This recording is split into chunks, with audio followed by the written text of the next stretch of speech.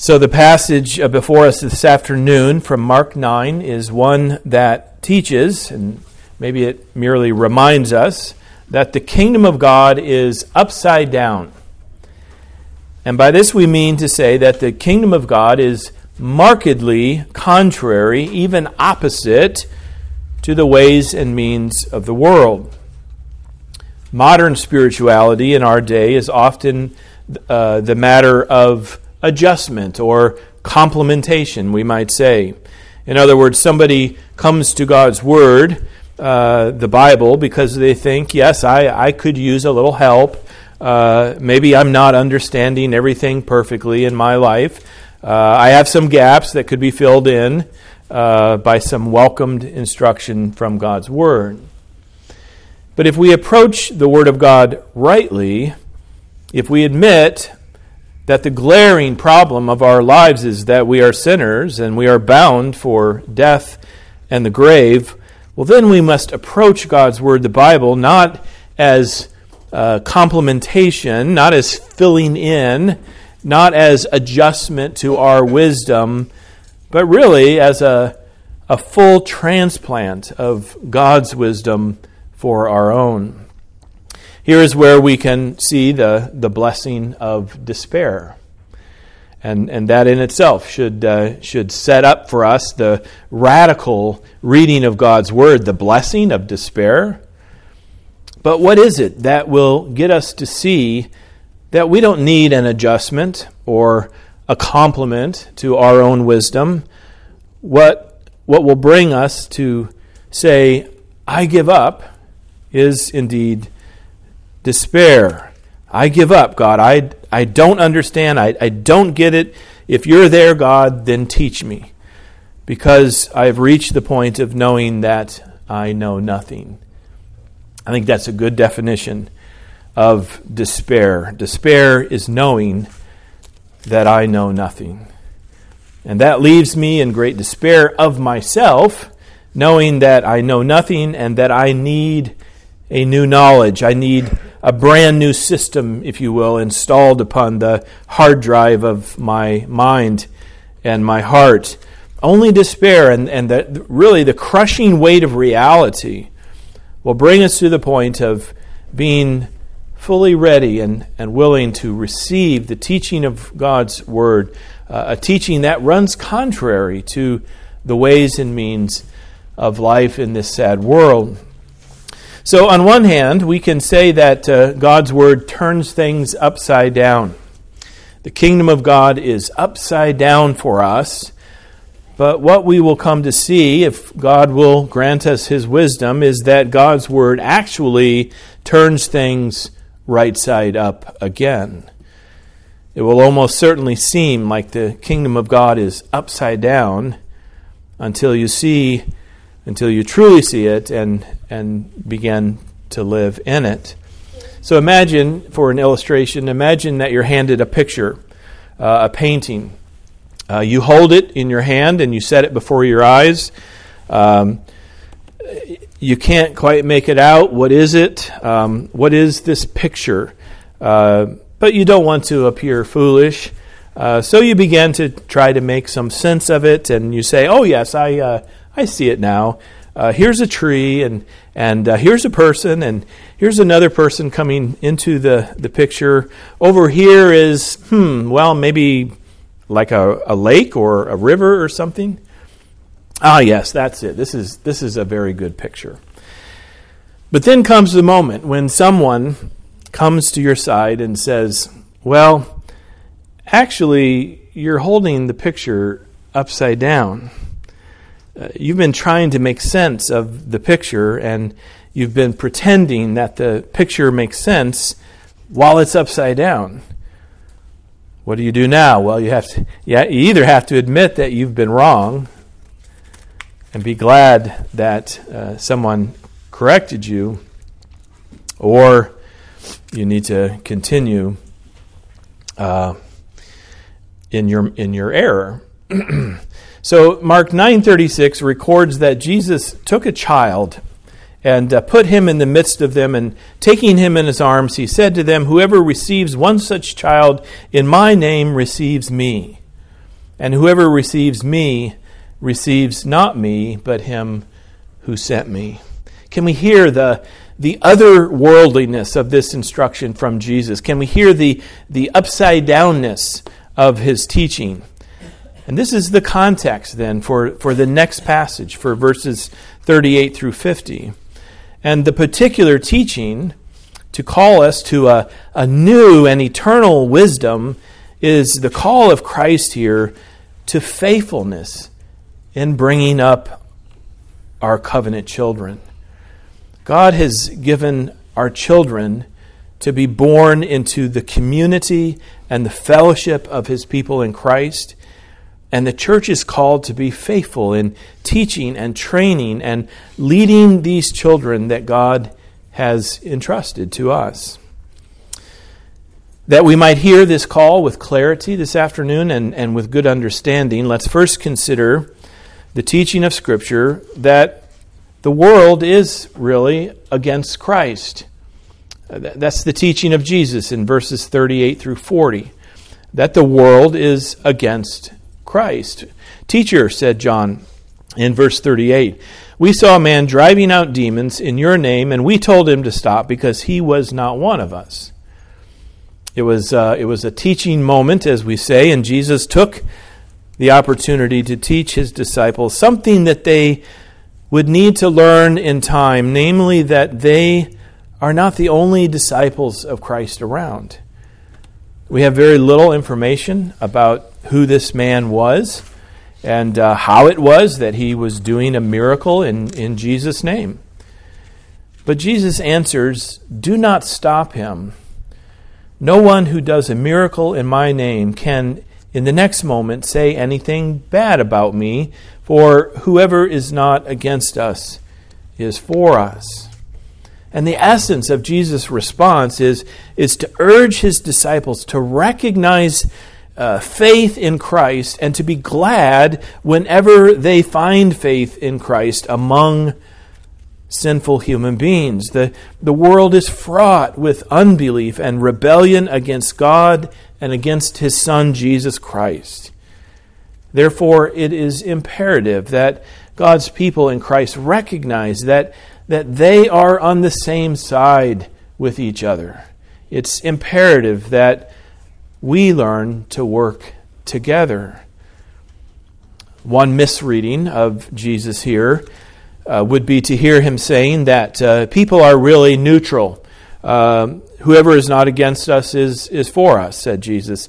And so we might misunderstand Jesus as saying that as long as people haven't rejected Christ outright, they ought to, or we ought to consider them as belonging to Christ.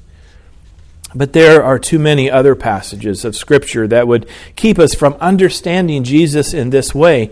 John 3:19, for example, says, "This is the verdict. Light has come into the world, but men loved darkness instead of light because their deeds were evil. Everyone who does evil hates the light, will not come to the light for fear that his deeds will be exposed." Well, the result then is that we understand human nature to be in captivity to sin. This is what we mean by total depravity. We do not mean that human beings are always as bad as they could be. Instead, the total of total depravity refers to the wholeness or totality of the human being. It is not the case that part of us is affected by sin while another part of us is free of sin's domination. It is not the case that our bodies are enslaved to sin, but that our souls or spirits are free and pure. It is not the case that our minds are enslaved, but that our emotions are pure. It is the case, rather, that we are completely fallen in sin. Body and soul, heart and mind, we are totally depraved. And so it is that John 3:21 says immediately next that whoever lives by the truth comes into the light, so that it may be seen plainly that what he has done has been done through God. In other words, only the person whose heart of rebellion is renewed by God will come to faith in Christ. And whoever comes to faith in Christ will come confessing that what they have done in believing the truth, this they have done only through God, only by His blessing. So it's against the backdrop of this teaching that we need to hear the call of God to bring up our children in the faith. And this ought to move us immediately to hear God's call with solemn hearts. Because while our children belong to the covenant community by way of baptism, they belong to the world by way of the flesh. That is, by the way of their sinful nature. By nature, our children are rebels, just as we are in the flesh. By nature, our children are against Christ. And it's only as God gives new life to us and to our children that we live by the truth and come into the light as believers in Christ. And this is one of those times when something within us is likely to say, well, wow, that's just awfully pessimistic. But this is really one of those times when we need to hear God's word saying, well, this is reality. This is not an easy teaching of Scripture, but this is reality. This is what's real. Human beings are slaves to sin, and we too share in that same humanity. And the application then is that we sense the weight and the significance of God's call to be faithful in bringing up our children to know Him and to be reconciled to Him through faith in Jesus Christ, because a remarkable thing has happened within the church.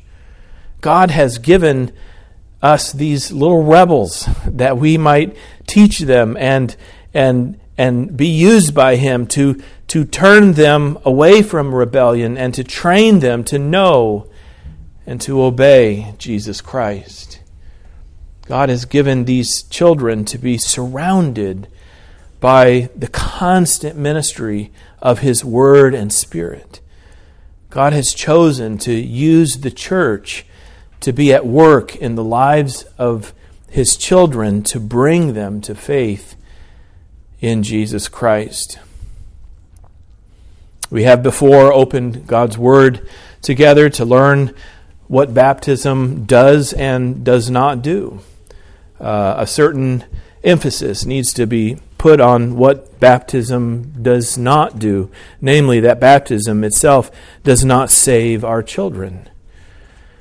But the point also needs to be made clear what baptism does do. Baptism signifies to us that something remarkable, something astounding has happened. As a covenant child is baptized, the sacrament signifies that God has given a child to be born into a Christian family. Do we realize how significant that is? Granted, we don't know the fullness of that child's life.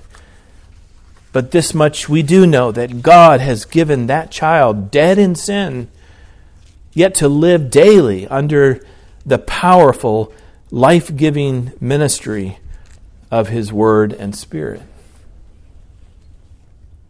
Goes without saying, doesn't it, that God doesn't do that for every child born into a world that is in rebellion against Christ. God doesn't give every child to live under such pronounced blessing. And whenever God does do this, He does it purely by grace. And not because some parents are more worthy in themselves than other parents.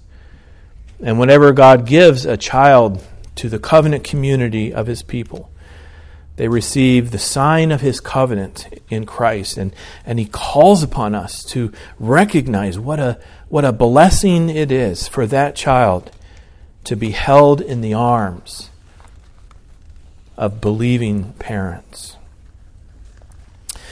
But coupled with this teaching is the further teaching of Jesus that makes us to understand the seriousness of sin.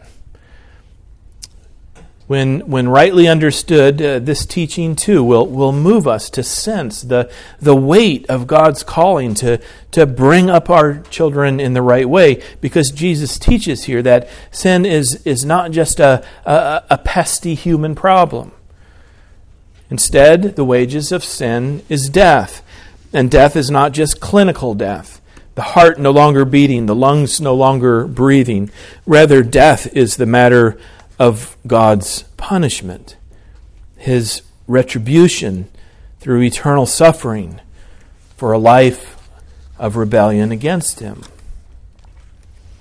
We may at times wonder whether the Bible really teaches the doctrine of hell, and if it does, whether it's really as bad as some people say. But here in Jesus' own teaching is a very clear description of how severe hell will truly be.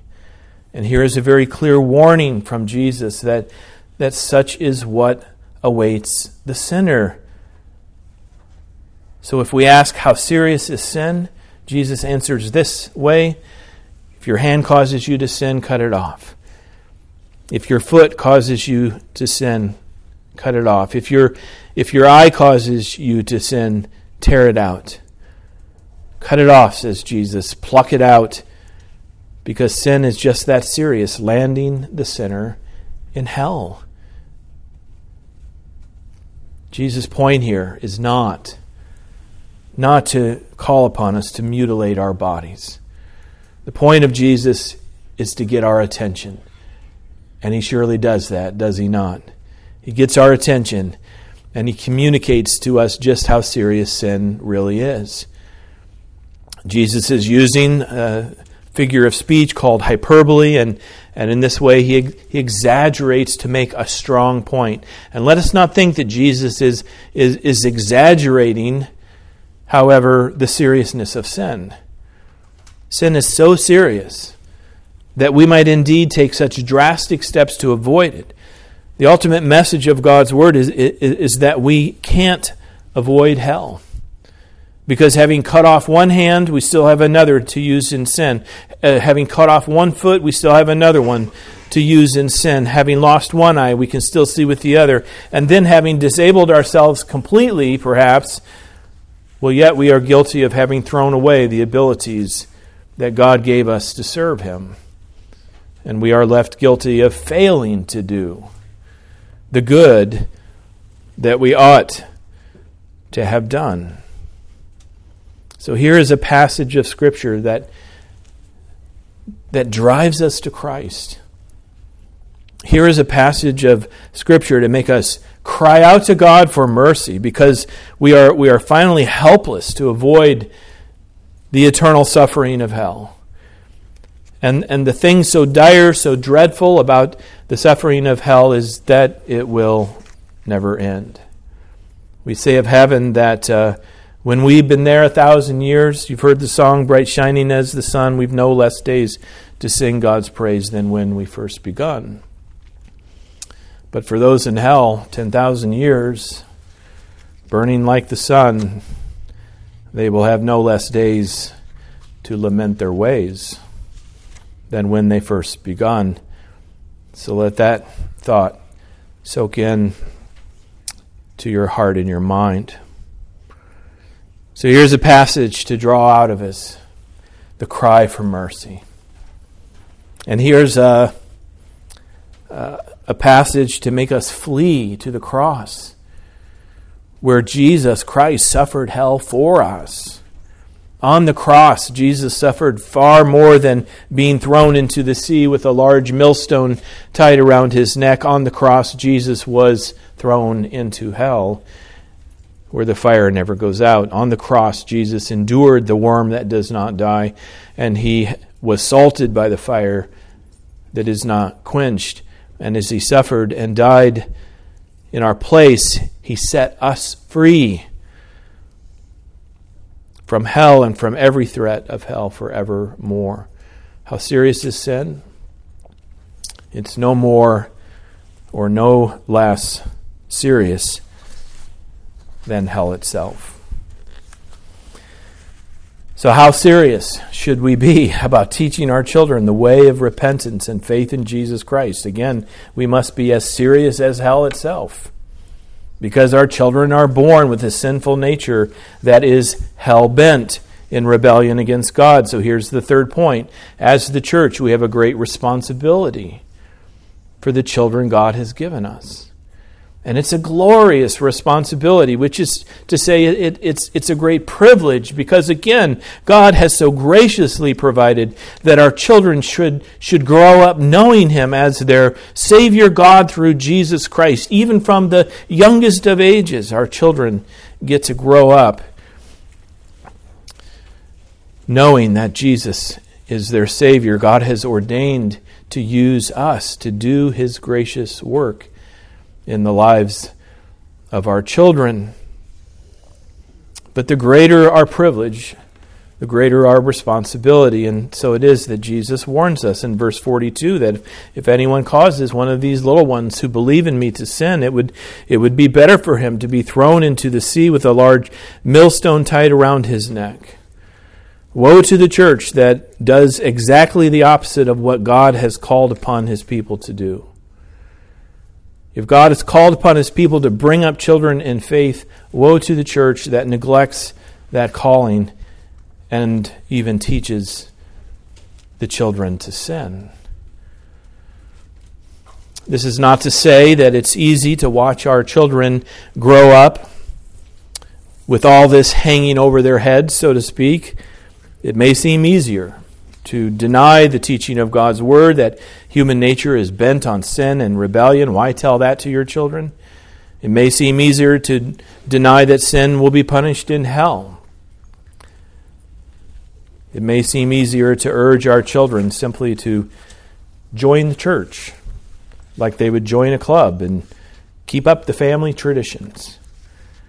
But then we lose sight of the dire reality and the urgency of the matter, and we risk leaving our children untaught, maybe going to church on the rolls of the church, but untaught and unbelieving before God as they live and die within an unfaithful church.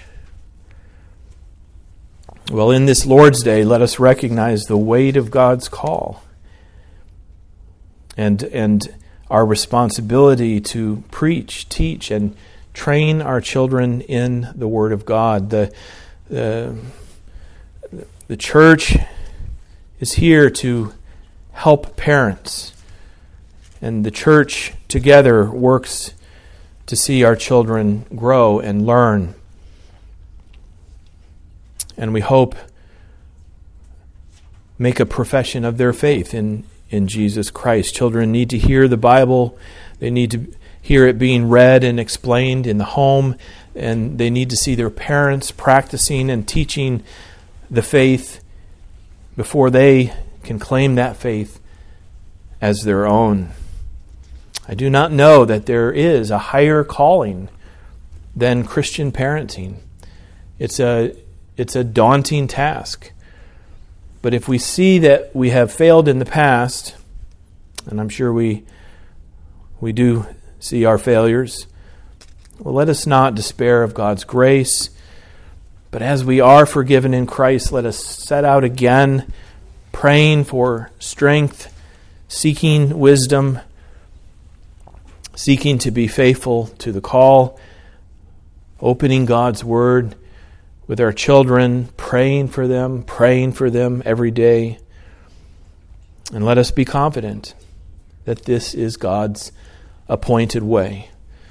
This is the way God works through parents, through the church, to bring His children to saving faith in Jesus Christ.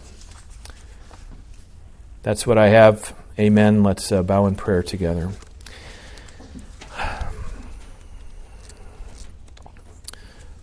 This, O God, probably not anyone's favorite passage, because it is heavy with teaching about sin and about hell and about the dangers of unfaithfulness for us and for our children.